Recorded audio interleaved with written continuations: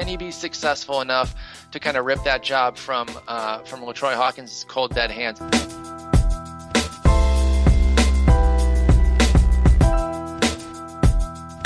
I really liked that acquisition. I think that he's going to shock some folks.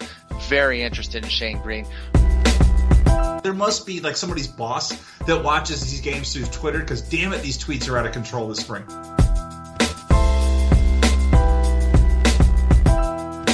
Given that Tim Fedorovich or whatever is his backup. By the way, I got to give you credit on Fedorovich. I know I've heard you talk. I do listen to the podcast. I've heard you talk about having player pronunciation issues.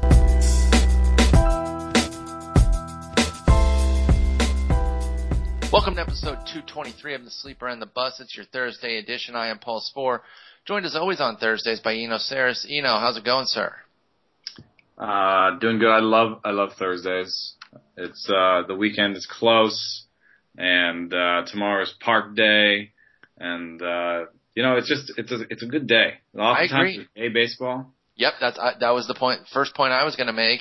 Another great thing about Thursdays is day baseball. There's only 2 games today, but they're nice. They're spread out, so you can pretty much watch each of them as you kind of lead into the evening games. I kind of liked those early starts, those 5 o'clock Central starts that they were having. Those almost functioned as day baseball. I think it was the Cleveland series and a Boston-Toronto series maybe. There were a couple series this week that had some earlier games. And when you had day baseball with those, you were really getting a nice, noon, 3, 5, 6, 8, and then the 9 o'clock starts. Yeah, I like that. But Thursdays are great. We've got plenty to cover. We got to do a couple follow-ups. It's crazy. We had a great episode on Tuesday. I was really psyched about it. Thought we had some great analysis, and then huge things, like huge definitive answers on things that we had speculated about because we didn't have the firm answers, came out like shortly after. Shortly after we talked about Jed Lowry's thumb, saying, "Oh, hopefully it's not too much. He has to go back to Houston, but hopefully it's not crazy." Boom, poof, toast. Surgery, big time injury. We talked a little bit about the Toronto situation, and we weren't even ready to give it back to Cecil. Well, turns out John Gibbons and company was. We were saying, hey, got to keep Cecil because we know that they're going to have a short leash. We just don't know when. And literally like an hour later, Cecil was named as the closer there. So those are just a couple things of follow up here. Let's dive right into the injuries, starting with that Lowry injury. Obviously, we talked a bit about it. I think we talked about some potential shortstops. Let's talk about the in-house options. They're going to go with Marwin Gonzalez and Jonathan Villar in the short term. Let me ask you, do you feel that and I know that we never know, right? Even as guys who cover the game as hardcore as we can and do, we don't know when guys are going to get called up because a lot of times teams don't. But do you see a legitimate situation where Carlos Correa at age 20 would be called up? He's currently in Double-A raking, but again, very young and might still even need some Triple-A seasoning to get there. Is there a chance that if they're still contending and Marwin and VR are not getting it done, that they just go to the future and say, listen, man, we're going to give you a shot? What do you think? I think he's too young. I mean, it's 84 plate appearances in Double-A, and he's not even 21 yet. Can't buy beer. So, nope. So how can he celebrate? No, I feel like, I think that they're gonna give him some time. I know that the Astros are in first, and that might change the calculus a little bit, but they've always been about building for the long term. If they bring him up now, he's Super 2. And if they wait a month, he's not, maybe a little more than a month. But in any case, that means something for, how expensive he's going to get and how quickly. Plus there's just the fact 84 plate appearances. Plus there's the fact that if you, talk to talent evaluators that are smarter than I, most of them say he's close. He's almost ready. Almost. But not quite. I've heard similar. So good. Everyone's super amped on him, but I haven't really heard anybody suggest that, oh yeah, you come up right now and and dominate or even really hold his own, because I think it'll be tough. It's just so rare. Obviously, we don't know. I wouldn't really see it until July at the earliest. Obviously, circumstances could change, but if I was speculating, and I wouldn't even put a large percentage on it, I would say maybe like a 5% situation, and it would require Marwin Gonzalez and Jonathan Villar to just be playing so horribly and probably booting the ball. Not even so much that their offense would have to be bad, because Jonathan Villar is already there, albeit in just 17 plate appearances. He's scuffling a little bit. But I think it would have to be a defensive situation where they're just booting the ball Ian Desmond style all over the joint. Yeah. And then they'd be like, listen, we're going to bring him up bring Correa up almost as a catcher situation where we're going to say, focus on the defense. We're going to bat you ninth. Don't worry about it. Yeah, because, the projections for the two, there's a 260 projection from Steamer, 260 WOBA projection. Am I looking at the right number? I got to make sure I didn't look at BABIP there.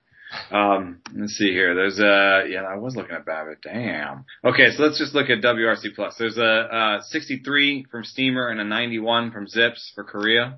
Okay. That's pretty excited. Zips is pretty geeked on him.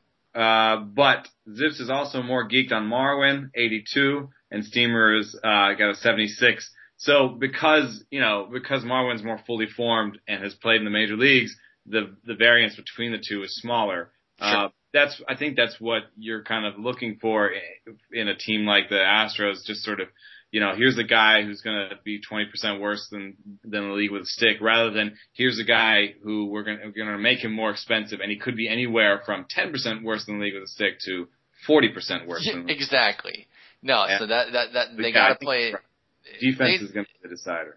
Yeah, they'd have to get backed into a corner to call up Carlos Correa. Let's talk about some other injury news. It's looking like Albert Pujols is going to avoid the DL, but he did come out with a left hamstring injury from the Wednesday night game, I believe, and not in the lineup because they have an afternoon game on Thursday. But he said he feels okay. Nothing. I don't think it's anything to get worried about right now, but Pujols obviously isn't playing all that well just yet either. He's got the 3 bombs, so we're cool with that, but his rates are kind of meh. I haven't seen a ton of Angels games, so maybe the numbers are misleading, and he's striking a bunch of well hit balls and going for outs. But Pujols not off to a great start statistically outside of the power, which hey, that's what we want. We want power from him. So I think he'll get hot.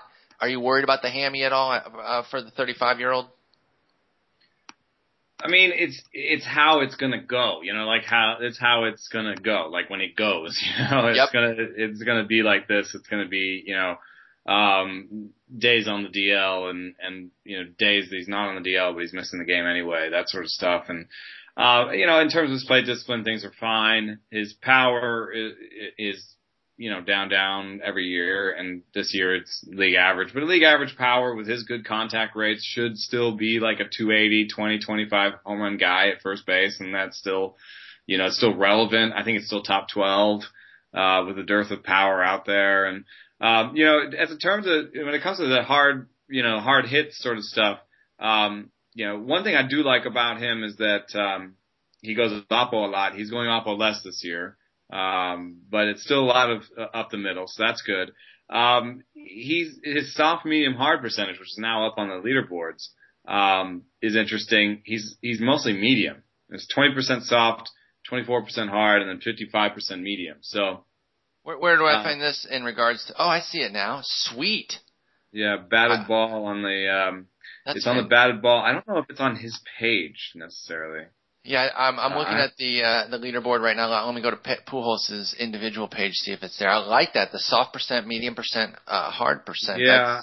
I haven't seen it. It's not on player pages just yet. But on the leaderboard. But you know what you can do if you want to look at one player is make a custom player list, add Albert Pujols as a custom player, and then you can play around with it, and you can see that like this year it's 20-50-20, and last year, if we have the data, it was 14-50-36.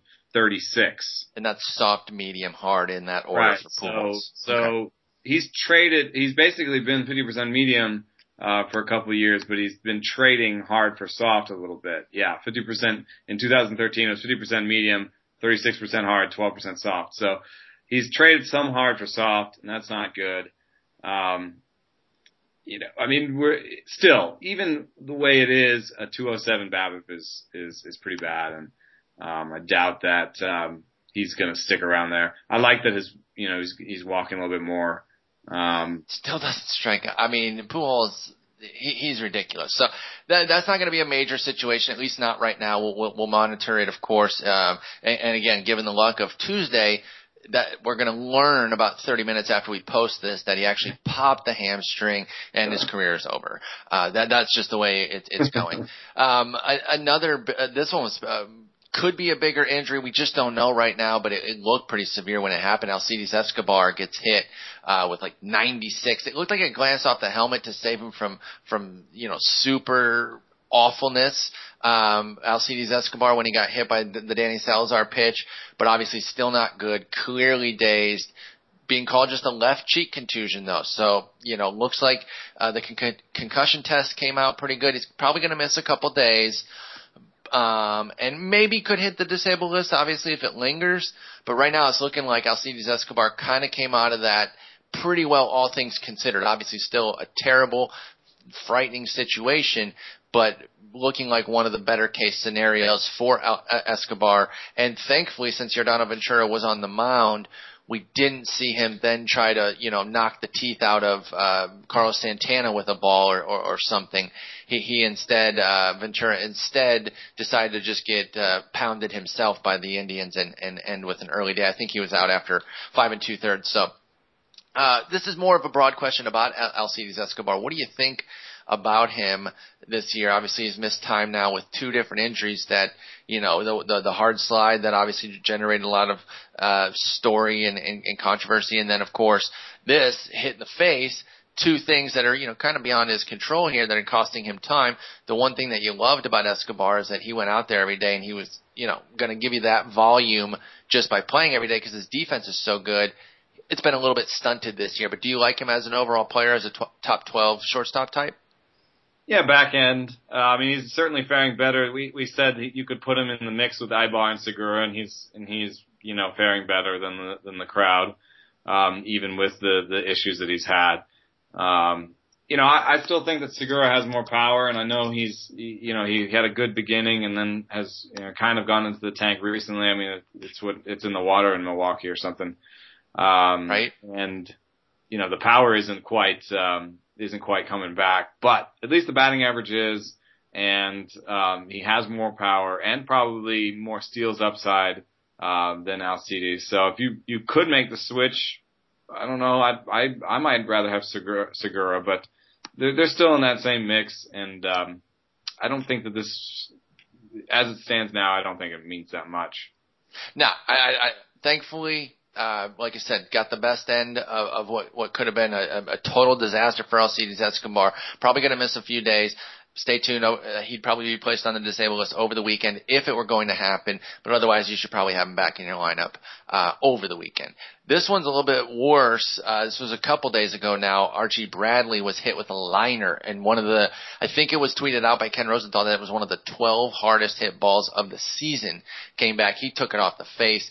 His face super swelled up. But again, all things considered, Archie Bradley came away with one of the better case scenarios here because walked off on his own power, doesn't appear to even have a concussion. What's that? Just a little broken nose, basically. Right, yeah. You got, again, not great, but when you're talking about the things that could happen on 113-mile-an-hour, Carlos Gonzalez hit back up the middle off your face, he got it on the good end here, so that's good. He is on the disabled list. Archie Bradley will miss the time here, but I've even heard talk that if the swelling went down in a reasonable time, he could be on a minimum stay. And so, he's ready to get back out there. Had you seen any of his starts? And if you had, what were you thinking of the early returns from Archie Bradley prior to this horrible incident? It's just so weird that he's not throwing the third pitch at all. And it's not, he said he was working on a slider cutter type thing. in the AFL. He's not throwing that. He knows he's been working, everyone knows he's been working on the changeup forever. He's just not throwing it. And he's just peripherally, I know that like watching him, the fastball looks good and the curve is, it's a nice sort of power curve type thing, knuckle curve situation, but it's just not, when you look at the peripherals, it's not exciting. There's no plus whiff rate on any pitch. There's no plus grounder rate, and somehow he's made it work so far without, doing the things that you normally see pitchers do. What I'm seeing from him is survival. He's not. He doesn't appear to necessarily be. I don't want to say comfortable because I feel like he is comfortable out there. He understands that he belongs, but he is still obviously learning the ropes. And so Bradley is content to try to, have them beat the ball into the ground. 60% ground ball rate, giant left on base rate, tiny BABIP, things like that right now. Any way he can get outs, he will take them. We are not seeing Bradley go for big strikeouts. The walks are still through the roof, almost as they always are. But I'm kind of impressed with how he's kind of working through this so far. I'm very interested to see him get back on the mound. I still think the star potential that he's been tagged with, I still think it's very legitimate. Obviously through 4 starts, we wouldn't have any reason to suggest otherwise anyway, but I've just been impressed with the way he's kind of grinding it out, not really being stubborn about stuff, saying, you know what, this isn't working right now, and obviously doesn't trust that third pitch like you mentioned, but I'm pretty excited for the long-term possibilities, and by long-term I just mean the rest of the season even, of Bradley. I feel like he could have a big second half. Again, let's assume he gets back on track here after 15, 20 days, but once he gets back on the mound, I'm pretty excited about Archie Bradley's prospects. And when it comes to this injury, this is stuff we don't normally do, but he's a bulldog kind of. Right? And he's a former, he was a big football player too, and I don't know, I'm not going to translate that to success on the mound, but I think I can say just from talking to him a couple of times that this won't make him tentative. Get back on the mound and do what he's been doing. Now, I'm not sure if he can continue to do what he's doing without the changeup, but I don't think that we need to worry about him being afraid of going inside or whatever. Agreed. That's kind of, I was taking the long way of saying that because I just didn't have that phrase front of mind. But yeah, we don't use it a lot because it's not necessarily quantifiable, but listening to him talk, you said you've spoken to him yourself, watching him out there, you do get that bulldog mentality, and that's why he's saying whatever works can work right now. I know it's not pretty, but that 60% ground ball rate, it is pretty, so I'll take that. So keep Bradley right now. Maybe even go out and try to buy him. I'd say if there's any measure of a discount based on this injury, I'd be willing to take it and invest now. I'm a bit more concerned about this next one here. Anthony Rendon is being held out of rehab games. And the last I heard, it was for injuries that weren't even related to the primary injury. They weren't related to the MCL here. It was a side injury that was keeping him out.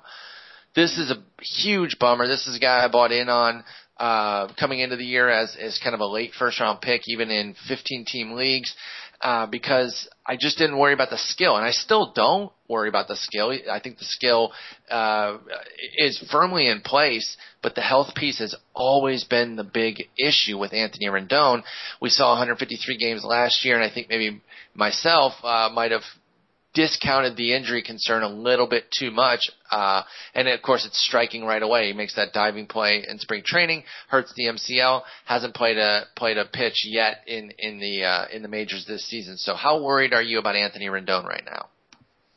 There's nothing. He's definitely not droppable. There's too much talent. I'm not going to sell low. It's just one of these situations where you're like, oh, please just keep it together. Right. One thing I would say is that if somebody is valuing him at sort of 280, 2020 or even 2015, then maybe I would sell because I doubt that he's going to steal 15 bases. That's the big part. Yep. On a bum knee and with a trick side. So, Steamer has him 14-8. That could be generous on the 8. They might red light him. They might just say, listen, man, we need you out there hitting the 21 and 83 homers and RBIs with the 287 average. Those were his numbers from last year. We need you out there trying to do that for the next, 130 games whenever he is able to come back. Don't steal. You can't steal. I could definitely see that. And, of course, that robs a ton of fantasy value, and there'd be a fat chance that he'd be worth the 15th pick at that point. So, thankfully, I still had a few drafts by the time the injury hit that I didn't get him everywhere because this was a guy I was going after. I love the game, and I've always said that I'll bet on talent. When the talent's in place and the health piece is the missing ingredient, I'm willing to invest in those because when they hit, it can be such a massive payoff, like we saw last year. But now we're gonna have to wait for Rendon. So sit tight, like you said, unless somebody's willing to pay that first, second, third round, value, even third round value, I'd be willing to listen. But anything below that, I think you're selling low and maybe doing yourself a disservice. Next up is Matt Latos, and it has been a not good season for him. Velocity's obviously been down. He had that massacre opening outing. He's shown some flashes in the 4 starts since, but he's only made it longer than 5 in one of them. He's got a 3.98 ERA in those 4 starts for Latos, 17 strikeouts in 20 innings, but in the midst of a decent-ish start on Wednesday, he left with a hammy. What are you doing with him in the 10 and 12 team mixers? Are you just dropping him? Are you dropping him everywhere outside of crazy deep, NL only stuff?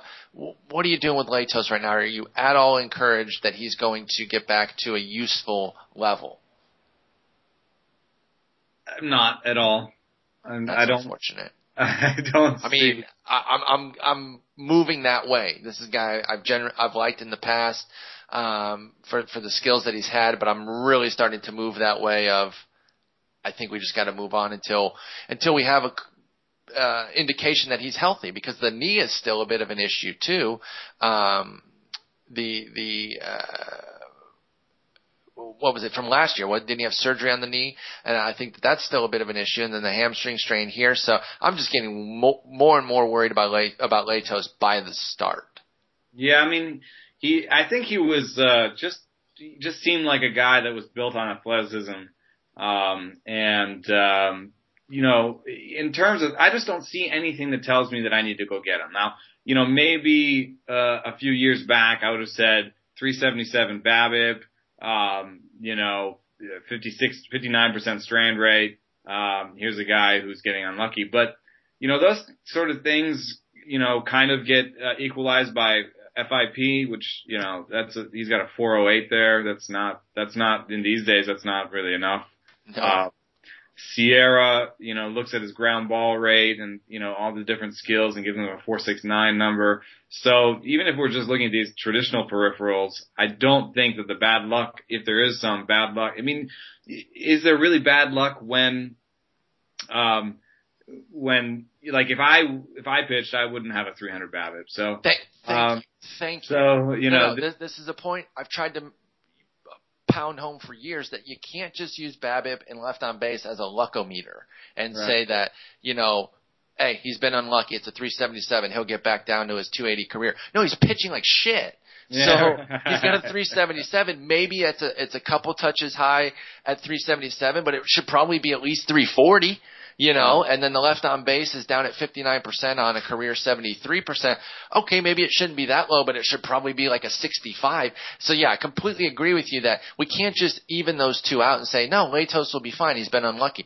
If you've watched him pitch, there's nothing unlucky about that. The only thing that's been unlucky, I thought I had a joke and I messed it. Continue. I botched it. I'm not even going to edit it out. I thought I had a joke and I pulled the cord at the last second. Forget it. Let's move on.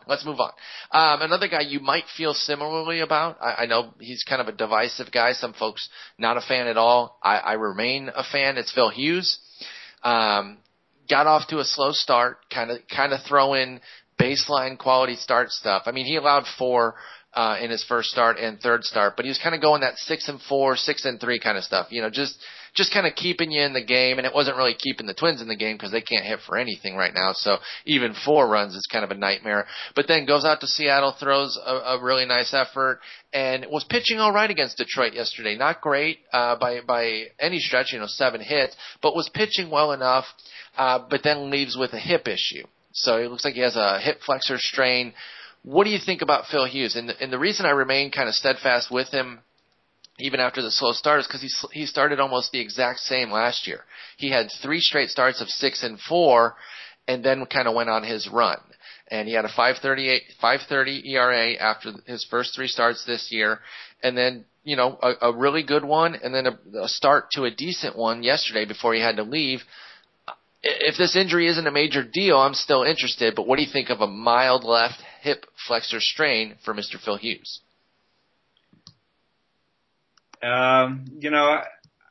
It's nice to see that he's kind of doing the same strikeout to walk ratio that he did last year, despite the fact that he doesn't really have a great pitch other than his rising fastball.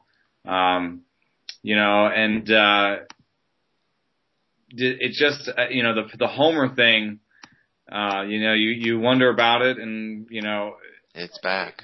Has he? Yeah, right. And has he been thinking about that? Has it been hurting him? You don't know if this injury has anything to do with it, and how long the injury's been around.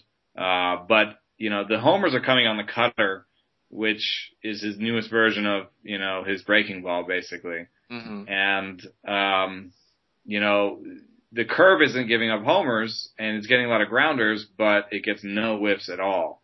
So if he ever started saying, okay, well, I'm going to throw the curve more than the cutter, or the sinker more than the 4-seam to be safer or whatever, I think he'd start to be in real trouble. So there's nothing, he got backed into a corner by the fact that he doesn't have a great secondary pitch. I mean, he's almost a one-pitch guy in that he's got this rising fastball, and he's got these other pitches that are not good or not great at least, that he can kind of mix around until he gets back to that 4-seam fastball. Who he kind of reminds me of is Ryan Vogelsong. Interesting, right down to the home run issue, especially after the start Vogelsong had yesterday in Los Angeles. But I kind of get where you're going with that with regards to Hughes. Remember the funny thing was all year or all off season, even if you were an avid fan of his like I am, freely admitting, I was like, he's not going to repeat that walk rate. Don't worry about that. We just want to make sure that he keeps the ball in the park. And he actually is repeating the walk rate and then some. He went from a 2% to a 1.5%. It's absolutely ridiculous. But like you said, the homers spiked way back up from 0.7 last year to 1.7 this year. So he's got to figure something out. And but it's not even like you would say, okay, well, that'll regress. And the 14% is a little bit high, but it's not. That's not crazy. Or 20%. He had a 12% year of 12% home runs per fly ball year. Phil Hughes did, and he had a year where he spent the year giving up 1.65 homers per 9. So exactly. So he may regress to. The steamer rest of the season has him giving up 1.14 homers per 9. He may regress to 1.2 or 1.3, and then, it's Lilly-esque really, and I hate to bring it up all the time, but it's Lilly-esque in that you'll have a whip under 1.2 and an ERA near 4. That was what Ted Lilly always did for you. No, that's great. And I actually love that you keep bringing up Ted Lilly because it makes me remember Ted Lilly. And as I mentioned, I think every time you bring him up, I really like Ted Lilly. He had kind of a certain fantasy value, and if you constructed your team properly, you could maximize that value. I still think Phil Hughes will at least have that. I agree with you because, even in that season that you mentioned, that was 2012 for Hughes, where 191 innings for that 1.65 homer. He still had a 4.23 ERA and a 1.26 whip. 1.26 is not great, but it's livable, and the 4.23 ERA is not killing you. Really, in any league, it's not killing you. It's not helping at all, especially in this era. His 4.55 right now is not good, but I think he can pitch to like a 3.80 the rest of the year, which is exactly what Steamer has him at, coincidentally enough, and they got him for a $1.18 whip. That has some use. It's a below average ERA, but you can get the whip, and he goes deep into games often. I don't want to say every time, but often. He's usually past that 6-inning threshold, and he can go 7 and 8 regularly. So maybe they'll get him some wins.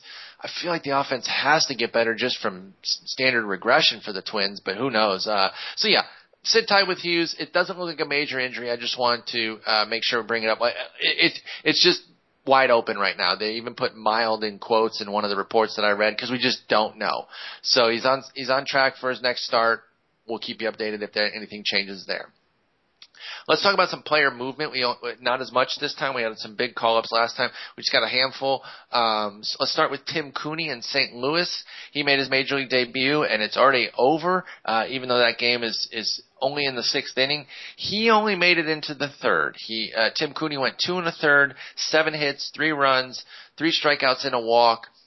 You know, how much can you ever really make out of a guy's debut? They really seem to go one of two ways. Rarely, maybe I'm full of crap actually, but for me, anecdotally, I feel like they either crush it or they get smashed. It's like the nerves are nothing and they go in there and they rip it, or they get blasted in like 4 innings. How often is a guy's debut just 6 innings, 3 runs? I don't know. But anyway, Cooney is a command and control guy. Obviously didn't really have it today. His command in the zone was spotty. He was leaving some nuggets out there, and the Phillies weren't wasting those opportunities, even though they are losing there, because David Buchanan is actually markedly worse than Tim Cooney. So that game's 7-3. But obviously, if you only pitch 2 1/3, you can't get a win. Do you have any interest in Tim Cooney as a long-term situation for the Cardinals? Not really. I think for me the interesting thing is probably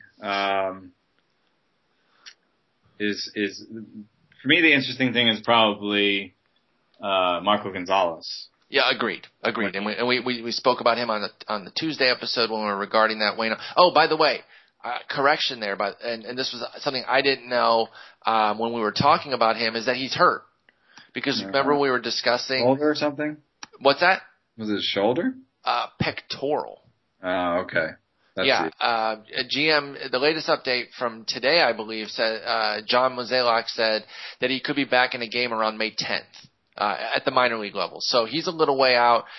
He got placed on the AAA DL back on the 22nd. So I didn't know that about Marco Gonzalez. So we were kind of hyping him up as a potential replacement. I'm still excited about him overall. And if he's only going to miss another 12 days, then that's fine. You can still probably go out and invest on the cheap too. If your league allows you to get guys who aren't in the majors yet, go out and get him now when he's still hurt.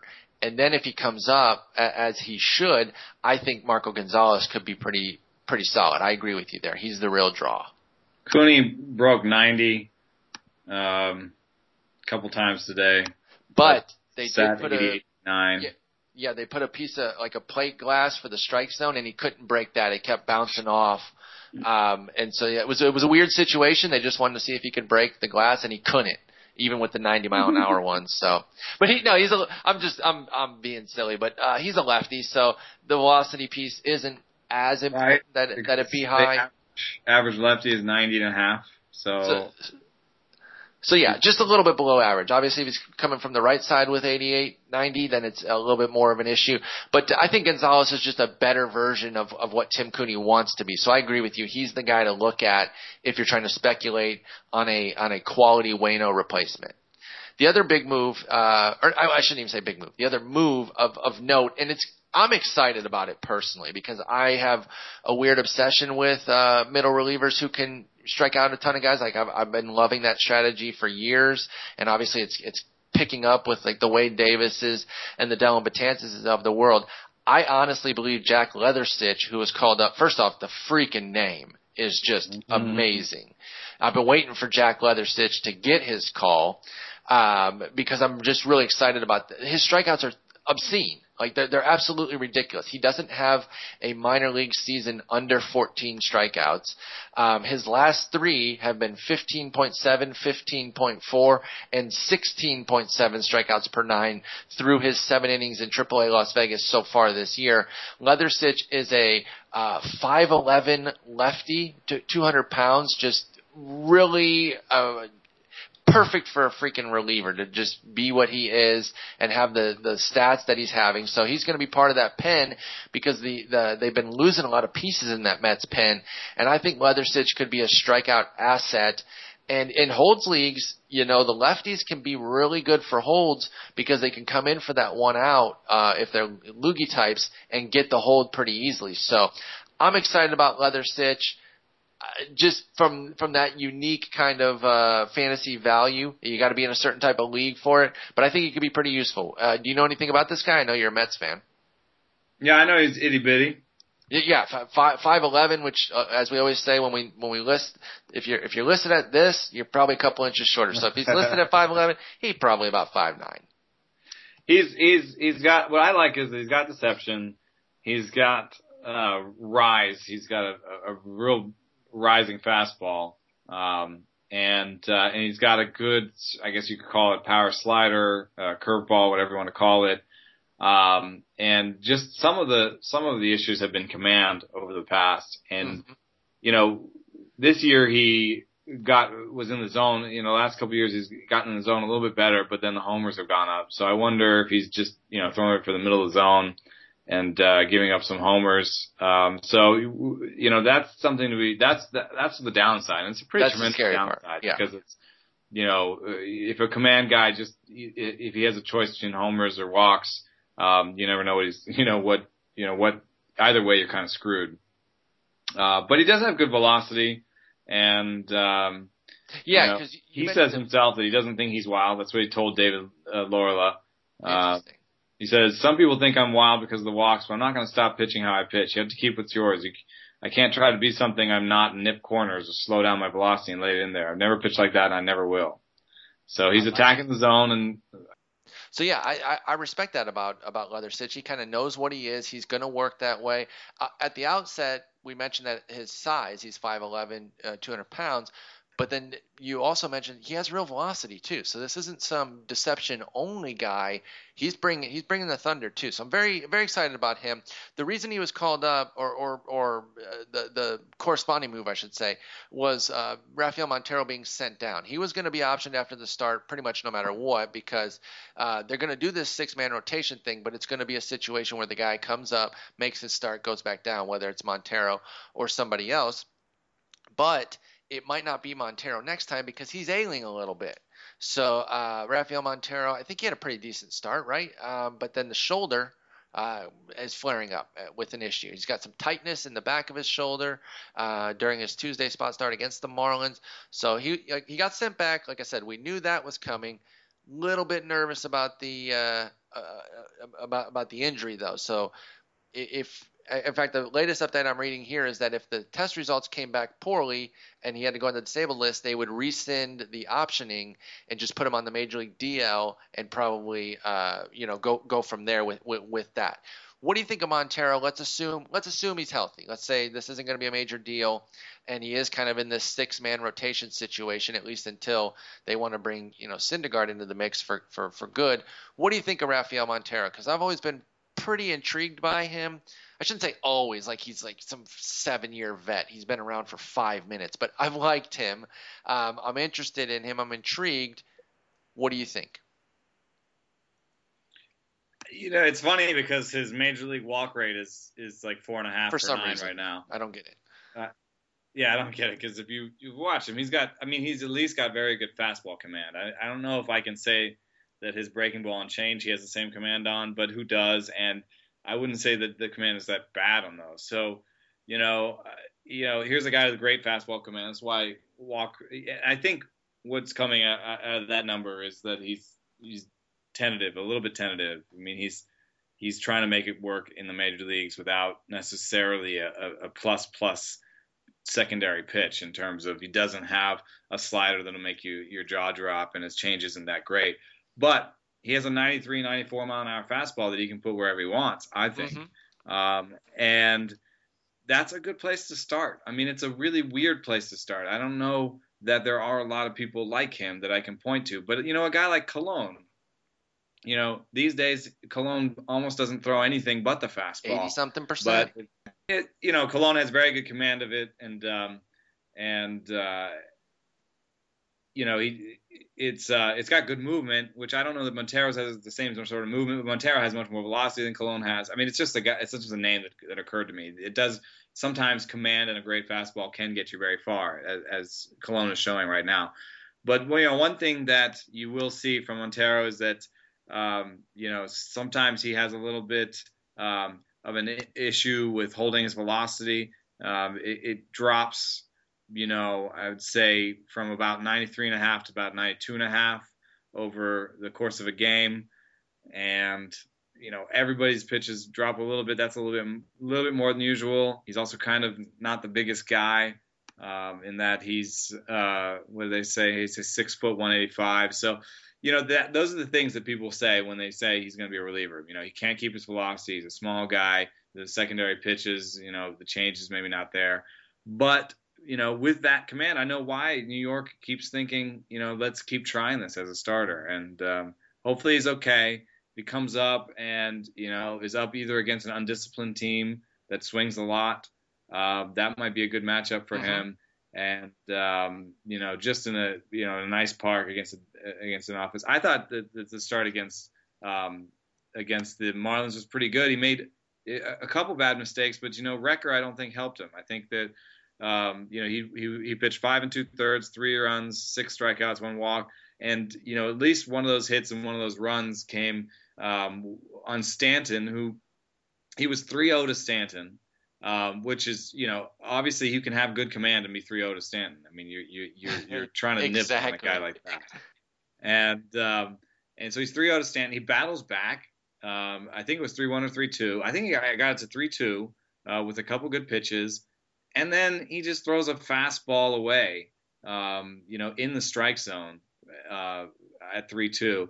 And everybody was like, why didn't you throw a breaking ball there? I mean, it's like, they had the base. It's Stanton. You don't want him to drive in the run. It was a very, very weird play call, and Anthony Recker is not Travis d'Arnaud or even Plawecki for that right. much. Plawecki, who probably has some good experience with Montero, being they probably matched up in the minors a bit. No, that was a great start that was going on. He was at a 1-hitter through 5. With 6 strikeouts and the 1 walk, and then the 6th inning is when it went a little sideways there. So I'm hoping Montero's okay because, I like him. I like the stuff that you're mentioning here, the fastball command. There's something here, and they're just flush with depth. And the Mets, obviously they already lost a huge piece in Zach Wheeler, but they've come out and said, we're not going to trade Bartolo Colon.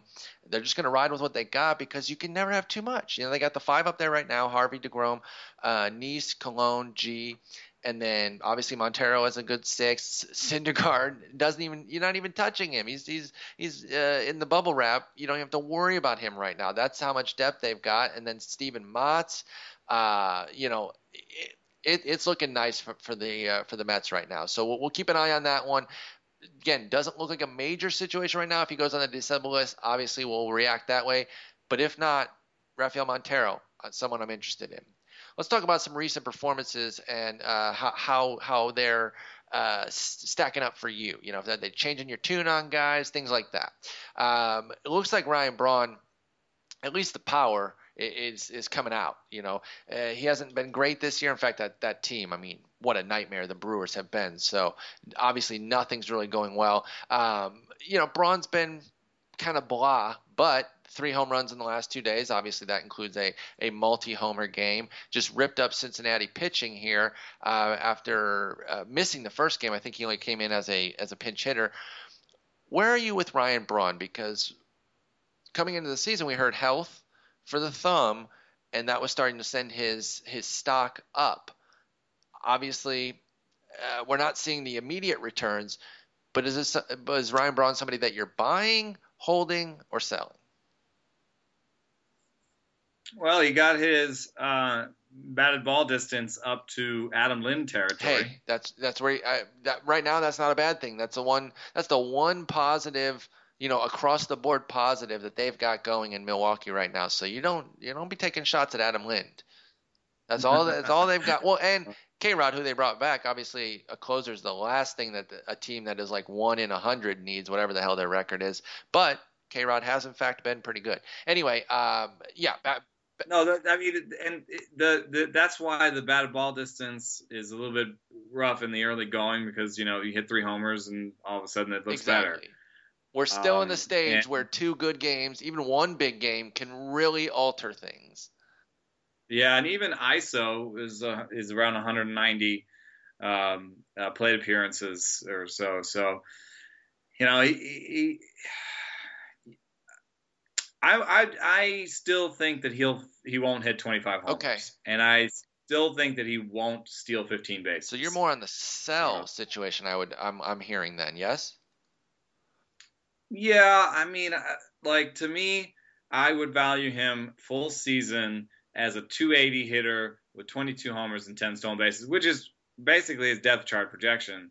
I don't know if it's going to come in 483 plate appearances. That seems a little bit low, but I'm not willing to necessarily, move all those counting stats up if he is healthier. I think that's sort of where I'm comfortable valuing him. And some people will pay better prices than that. Okay, well, if you're ready to move Braun, obviously, you got to do it right now on the heels of 3 homers. I don't think you're going to pull the wool over somebody's eyes and get a first-round pick or anything like that. But, someone who is looking for that reason to be interested in Braun, this 3-homer barrage might have done it. Speaking of somebody who changed his fortunes very quickly with a couple of massive games, Denard Span. He had 6 hits in his first 7 games returning, which isn't even necessarily a bad thing. It's just pointing it out because he then had 7 hits in his last 2 games, including a 5-hit effort.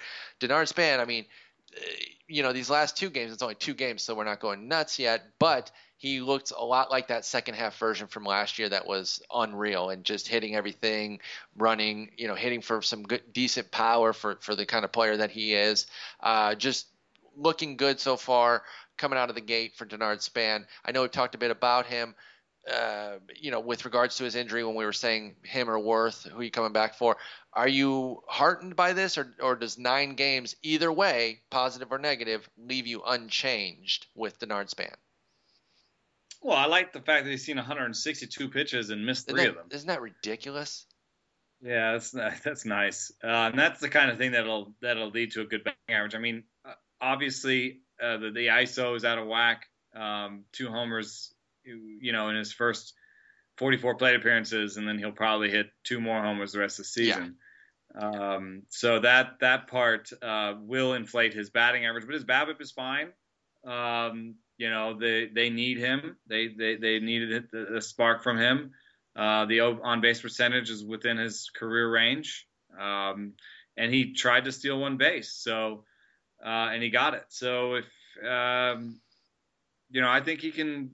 I think he can steal maybe 18 or 19 on the year, maybe 20, and I think maybe the rest of season batting average projections will be a little bit light. It's hard to say that much. I'm just saying I'll take the over on a 280 rest of season batting average. I mean, he's done that. He did that last year. He was 279 the year before. I think he can bat better than 280 the rest of the way. Do you suspect that he'll keep up his runs scored per game average? He's got 9 in the 9 games, thanks to 6 in those 2 super games that he had. Well, he can't get 162 runs. So. That one's already out the window there. But he's got 9 and 9. Let's say if he plays 130 games, I'm going to say 100% that he's going to get 130 runs scored. No, I'm kidding, obviously. But that is another big potential contribution for him is the runs scored. But the lineup is good. It's getting better. With Rendon, it's getting better. And he had a full season in 2013 with 75 runs. He had a full season with 2014 with 94 runs. I think his per game runs average could be up this year. So I think he can get 90 runs again, even though he missed some time. I agree. So I've been heartened by these 2 starts. I wish I'd have had one of them in DFS. That would have been great. Obviously, that 5-hit game would have been filthy to have because I think some of the best DFS teams that night had to have had Denard Span. Let's talk about I want to talk a little bit about Hanley Ramirez, because this wasn't a guy that I was hot on coming into the year necessarily. I was just kind of tepid. I did get him in a league where I was kind of on the back end, and I did the Tulo Hanley Ramirez thing, but it's a really interesting league, so it isn't even necessarily a standard situation. So I've only got the one share, but obviously I'm pretty happy with it.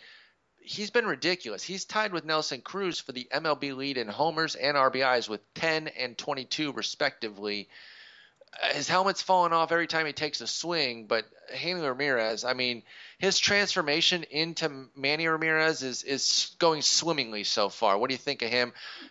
Obviously, the injury concern always is going to loom overhead, but is this a guy you'd go out and buy in on even with the super hot start, knowing that you're going to have to pay a premium for him? Well, I don't know. Somebody asked me if in a dynasty league he should trade Soler and some other pieces to get Hanley because he needs a shortstop, and I just said, well, I mean, yeah, but he won't be your shortstop next year. So for a dynasty league, in that sort of situation, in a 1-year league to be your shortstop this year, I mean, it looks like he'll probably be the number 1 shortstop. I don't think that's hey. Starlin Castro. That was my bold prediction. That's still coming true. You just haven't seen it yet. Don't worry, it's coming. No, I agree with you. There's a great shot for him to be. We'll see what Tulo has to say about it. But Hanley has gotten himself a big fat lead here with an 8-homer and 12 RBI lead on Tulo. Not that Tulo's performing poorly, hitting 308, 13 runs, 2 homers, 10 ribbies himself. But Hanley is just off the charts right now. Yeah, I mean, we've talked a lot about Hanley and that I don't necessarily think that the position move will keep him healthier. The one thing that I guess we haven't talked about so much is how he will fare in that park. And, I mean, so far the results are good. He's a righty. I'm calling up right now. His pull oppo splits, that's another thing that's really cool about the new leaderboards. I've been asking for this forever, is that you can get their pull oppo center. Great. And I think that's really cool to see because, a guy with oppo power, I think is a great place to look for a batting average. And you've got, Hanley Ramirez's BABIP is 230, but he's hitting 80% of his balls either hard or medium, and 41% of them are hard. And he's got an oppo percentage of 20. His line is 37, 35, 27. That's way more. That's how would you say this? It's more spread out than the average. Okay, for Ramirez. He goes oppo and center more than average. So a 233 BABIP with that kind of power, I think it's probably because he has a 48% home run fly ball rate. His homers are, 48%. They're stealing his BABIP. That's insane. That's insane. Yeah, well, that's the part that's going to regress. But it's nice to see that he's not a dead pull hitter, and as a righty, that's probably a good thing because the Green Monster giveth, but it also taketh away. In that it'll give you doubles, but it'll take your homers. And so it's nice that he has power to every field, and he's probably taking advantage of some of the quirks of that park, and maybe they really spotted something about his spray chart that lined up well. So, he's had years. We had a 293 ISO in that short season in LA, and then in Miami had a couple seasons of over a 200, 230 ISO when he was younger. Yeah, these are starts. Hanley's got some dirty numbers, like you said, in parks that aren't necessarily hitter-friendly. Getting him in a hitter-friendly park with a hitter-friendly division, if he can stay on the field, this could be a ridiculous year for Hanley. All right, we got to talk about a couple guys. I know we've talked about them a lot, but the questions are coming in because both are disappointing. They're breaking our hearts right now. We got to talk about Shane Green and Drew Hutchison. What I need from you is a comment or two about each, and then what are you doing with them? And let's focus on the 10 and 12 team mixers, the leagues where dropping them is a legitimate option. Because obviously in AL only, I think you got to keep them. deep mixer. I think you got to find a way to keep him, even if you have to bench him. But 10 and 12 team, that's where we're really on the cusp here. Let's start with Green. He was destroyed yesterday for 7 runs, but did have the 8 Ks. The thing is that he was nickel and dimed until the Plouffe homer. And obviously the Plouffe homer still counts. It's not something that you say, oh, well, pull that out. But in terms of, was he, really destroyed, or was his key mistake just too much to recover from? I think it was more of the latter, where, I think there were like 2 bunt singles, just some bull crap hits, and then came the mistakes that were just too much to recover from. A couple of bombs, and that did him in. So now this is 2 horrific starts in a row against Cleveland and Minnesota. At least the Ks were there. I mean, that's the one thing you can say about this outing for Green, is at least the Ks were there. It was looking good, and then just that 4th and 5th inning, it fell off the tracks for Green. What are you seeing from him and 10-12 team mixers? Are you keeping or cutting? I'm keeping. In fact, I just, while we were talking, accepted a trade for Shane Green. It was the principles in the deal were Holiday for Gio Gonzalez. We were talking about this before we went on air.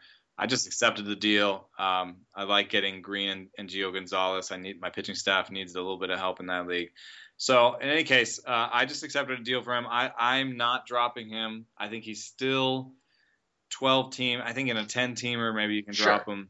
I think 12 and up, I'm still happy about him. There's one thing that I like there's 2 things I liked about his last start. First, it was his best velocity since the beginning of the season. So he started out his first 2 starts at 94, and then for some reason I didn't really hear anything. It dropped down to 92. No, I didn't hear anything either. And you saw it, didn't know what was going on.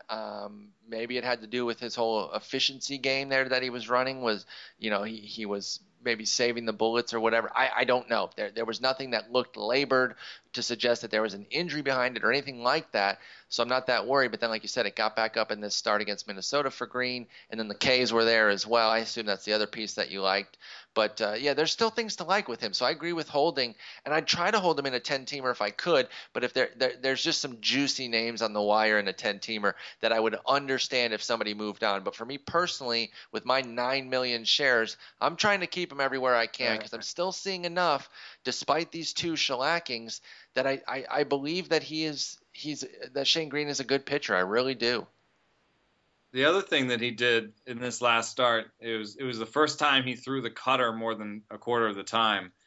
And when he was going really good late last year, he was throwing the cutter more than 25% of the time. He was throwing the cutter basically as much as his fastball. A ton. I'm looking at the game logs right now. Like these last 8 or so outings, he was throwing it probably on average about high 20s times. He has one a low of a 17, but a high of 42 in there for the cutter for Shane Green. So in this particular outing, it was 30 times a season high, as you mentioned, and almost on par with his sinker.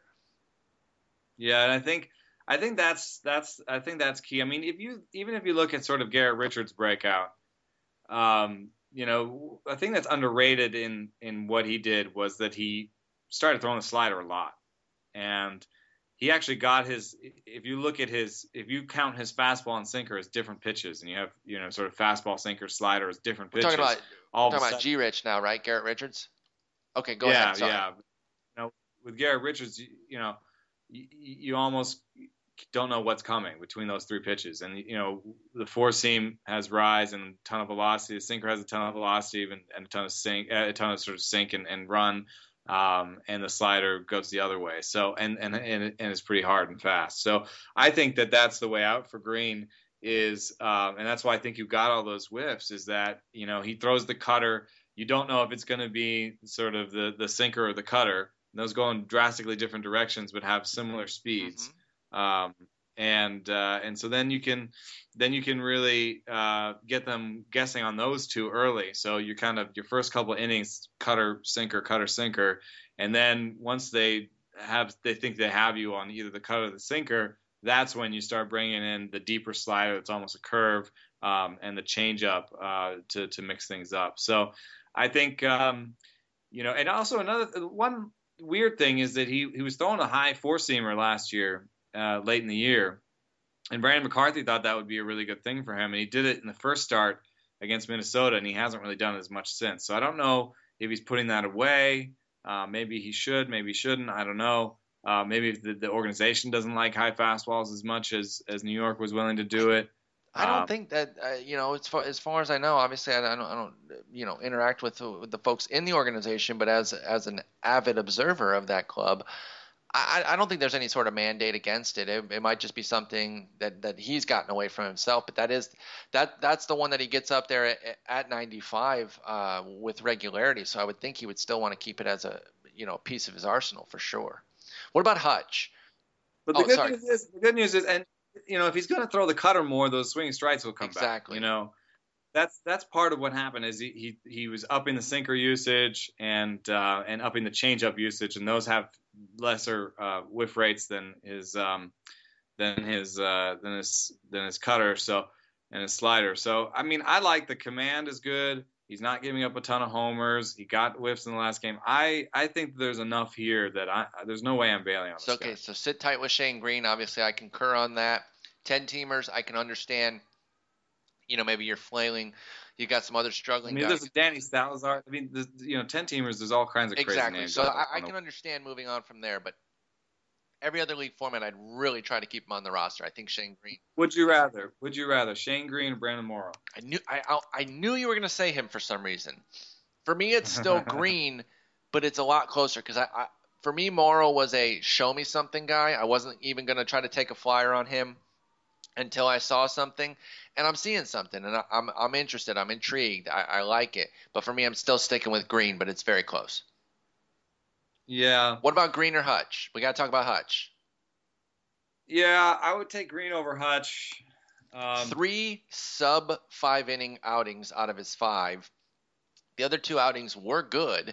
We've seen good Drew Hutchison, even in the midst of some of these blow-ups, because I've watched not all 5 of them, but I've watched 4 of his 5 outings. Even in the midst of some of the shellackings, you're still seeing the good parts from him. But in this latest one at Boston, it was brutal. 4 innings, 9 hits, 6 earned, 5 walks, 0 strikeouts for Drew Hutchison. It was bad. And there's just too much inconsistency, and it's a lot like last year. The one thing that I really hoped that he would curb is the blow up outings, obviously, because that really sunk him last year. If you strip out a couple of them, all of a sudden you're talking about much better than that 4.48 ERA, but he can't avoid them anymore. He still can't avoid them. He's got too much inconsistency, and I'm starting to worry about Drew Hutchison a little bit. Even though I know he's going to keep showing flashes throughout the year, we just have no idea what the hell we're going to get start to start. What kind of league are you still keeping him in? 12-teamer, are you still trying to keep him, or would you move on at this point? I mean, a 9.4% whiff rate overall is still pretty interesting. And, the mix of his pitches, he still has, 3 legitimate pitches. The changeup is legitimate. And the nice thing is he's actually not giving up home runs on the changeup. And the ground ball rate ticked upward.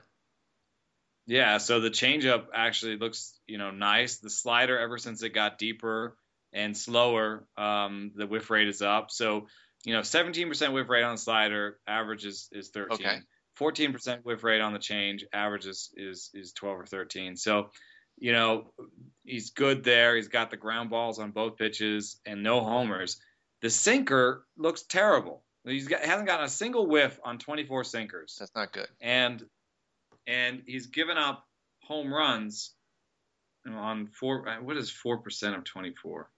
Dude, I can't do that kind of math. Let me get that. Okay, so he's given up. How many home runs has he given up? He's given up. That much I can do. He's given up 4. So he's given up 4 home runs. 3 are on the 4-seam, and 1 is on the sinker. But since he's only thrown 24 sinkers, it looks worse that he's given up 1 home run there. He's not getting any whiffs. And the sinker is supposed to be a ground ball pitch. It is getting sort of 55% ground balls, but it's also giving up those home runs. And the sinker gives up the most line drives. So I I think he should maybe just turf the sinker. I don't know what it is about it. It has the worst ball rate too. People are just taking that sinker. They're spitting on it. His the four seam has a 31% ball rate. That's good. That's good command. The change and the slider have 42% ball rates. Those are not great. This guy's a good pitcher. So maybe, like I believe that. Like I believe he's good.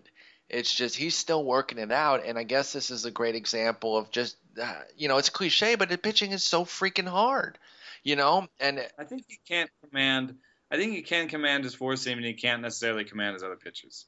And that makes him have more in common with a Danny Salazar than you might want.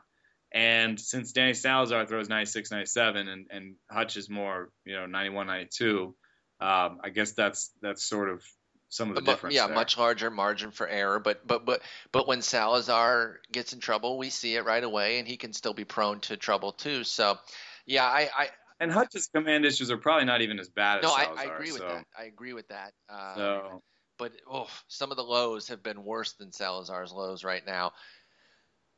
I want to try to stick with him, but in 10 and 12 team leagues, I'm ready to move on if an option that I like is out there. So I've been advising folks on that. If they give me some names and there's one that really stands out, I would move on from Hutch in those instances, but I wouldn't force it. If I can bench him, I want to bench him because I still believe there's talent here. I'd rather not give up this asset, but you can't sit around forever with these kind of starts.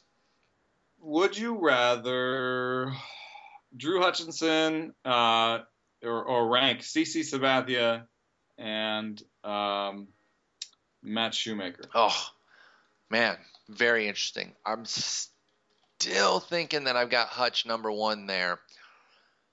And then Shoemaker and CC. I've just not been on CC. I think that's been well established as we've discussed him in the past.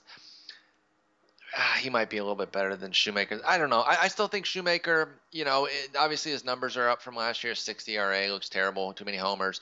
I think once he irons out his command, though, I don't think there's too much vastly different from what Shoemaker was doing last year, except that his mistakes within the zone have been up, and that's where he gets in most of his trouble. So Hutch, I still think is the clear winner there, but that we're talking about a tallest little person or whatever the phrase is there. Well, you probably take Morrow over the bunch, I right? would. Morrow versus Hutch. I think I'm ready to go Morrow. Morrow versus Green, I'm still Green. So Green, Morrow, Hutch for those three. If you pick Morrow over those bottom three, and then Morrow's arm falls off, like it might, you can probably go back to one of those three later. Bingo. Especially in the league where Morrow's available, if he does in fact get hurt, which is our biggest fear with Brandon Morrow, there's going to be another adequate replacement. That's why I try to ride this one out here. Didn't Morrow actually kind of stand up all right in Coors as well? Oh, no, he did get pounded for 5. I knew he had a start in Coors already. By the way, can you hear the lawn people outside? Don't they know that we're podcasting? That's our outro right? music. Well, we got to finish with one more here. We're going to skip some of these, but I got to talk about Dallas Keuchel because he's been so freaking good. He allows 2 hits and 1 run in the first inning to San Diego, and it's looking like, oh, man, they kill lefties. They're going to get to him because, no lefty is immune. He then goes out and allows 1 hit in the next 7 innings. San Diego had the best WRC plus against lefties coming in, and they had such a substantial lead that even this shutdown by Keuchel still leaves them ahead. But I believe they dropped from 166 WRC plus to 130. So now they have just a 1-point lead over the Yankees. But Keuchel's been unreal. The K's are light, just kind of like they were last year toward, for most of the season. I think he started off with a decent K rate, and then it faded to, okay, 18%. You can live with that. It's down at 16% this year, but everything else is absolutely on point for Keuchel. How are you valuing him right now? Outside from stating the obvious that he's not going to maintain a .73 ERA, how is everything else looking to you as it relates to Keuchel? Have you moved him up a couple tiers? Do you consider him a firm number 2, et cetera, et cetera? Yeah, I like him, and I think it's significant that he's got his ground ball rate above 60% again. 65 and so juicy. exponentially better than an okay ground ball rate. So, if he had a 48% ground ball rate and 6K9 or whatever, I would say, something might give here. But when you're at 65% ground ball rate, your expected BABIP, the rest of season projections all have him with a 313, 301, 311 BABIP. I don't think Sierra, if they were built on Sierra, I don't think that they would say that, because Sierra has a nice outlook for people who can get ground balls at 65% out. 65%. So, the Sierra is 3.57. I think I would give him a 3.5 type ERA rest of season. That would beat all of Zips and Steamer, all the projections on our site. And I don't necessarily think the command's going to change much. And without that BABIP piece, I don't think his whip is going to be 1.30 either. I think he'll probably be more of a 1.2, 1.22 kind of whip going forward. So 3.5 ERA, 1.22 whip, 6 or so strikeouts per 9. I think that's all really nice. It was not what he's doing now, but it's all really nice. Get your Ks elsewhere, but even there's probably a little bit of K upside to get back to that 18% that we saw each of the last 2 seasons. But he doesn't need it, like you said, when you're getting a 65% ground ball clip. I had to get him in there. I was really impressed. Oh, it's worth pointing out who's number 1 in ground ball rate this year. It's not him. It's not him. He actually fell below in that last start. Let me try to guess. I know Felix's is through the roof. Is it Felix? He's 3rd. Garrett Coles is very high. Chris Archer? Am I anywhere near? Is it a shitty player? It's not a great one. Mike Pelfrey. Ubaldo Jimenez. Oh, it is a shitty player. You just didn't want to say it. Well, the reason I wanted to bring it up just on the way out about him, because I wanted to say, with Pelfrey, there's been so many years of nastiness that even I was yelling at him when he was in New York to throw the splitter more. And now he's finally throwing the splitter like 20% of the time. And so I might make him like a deep league interesting guy just because splitters are great, and if he wants to throw it 20-25% of the time, maybe he will finally get some whiffs and grounders. I love splitters. They have the best. I'm right there with you. And in baseball, I've always liked them, but over the off season, you have made me from a like to a love. I've upgraded my relationship status with the splitter. Based on a lot of your writing and our conversations about it. I always used to like it. I would look for guys that's, not a super common pitch, interested in it. Now I'm obsessed with it, right there with you. So that's a good call on Pelfrey. But talk to me about Ubaldo, because this is crazy. He loves no fans being there, no one to boo him or say that he's a crappy pitcher, because he went out and dropped 7 innings of 3-hit ball, 2 runs, neither of them earned, with 6 Ks. Now he had the 4 earned runs at Toronto, but he has 0 earnies in his other 3 starts, and just those 2 unearned runs from the from yesterday's game. That's it for Ubaldo. So he's rocking a 1.59 ERA, a 7.79 WHIP, a great strikeout rate, career best right now, 26%. The walk rate is not great, but at 9.5%, it's right in line with what usually qualifies as his best work. He has a 9.5 back in 2011, and then a 9.3 back in was that the Dream season? No, he had a 10.3 in the Dream season. So everything's working well, and now he's become this major ground ball guy at 67%. By the way, we could have played that game all day, and I never would have guessed him. And he was on the rundown. That's the thing too. I'm staring right at his name, and I still never would have guessed him. So, but the reason he's leading is because he's going to the sinker more than he ever has, and he's pounding sinkers in there twice as often as he threw them last year. He's throwing half as many four seamers, and it's really simple. If you look at his ball rates on his pitches over the years, the sinker actually, he's had the best ball rate on it. So he actually has the best command of a sinker. I'm surprised this was never suggested before. And, it is also related to the fact that he has such a small whiff rate to go with his strikeout rate, because he's basically just throwing sinkers, trying to get called strikes with the curveball, and then going to the splitter as soon as he gets ahead. And since the splitter has such great ground ball rates, he's getting ground balls or strikeouts with that splitter. It's an effective way for him to go, and I know he's never had a walk rate of 3.18 in terms of walks per 9, but he's had walk rates in terms of percentage like this. So I don't know. I mean, I kind of want to take the under on the rest of season projections. I feel like this is a major change in pitching mix and somewhat major change in philosophy. Okay, so we got to go back to some of the names we've already talked about then with an either or, because obviously I've already made fun of Ubaldo. That doesn't mean I'm not open to exploiting some potential value here. Would you rather go with Ubaldo or Hutch in a 12-teamer right now? 10 or 12 teamer.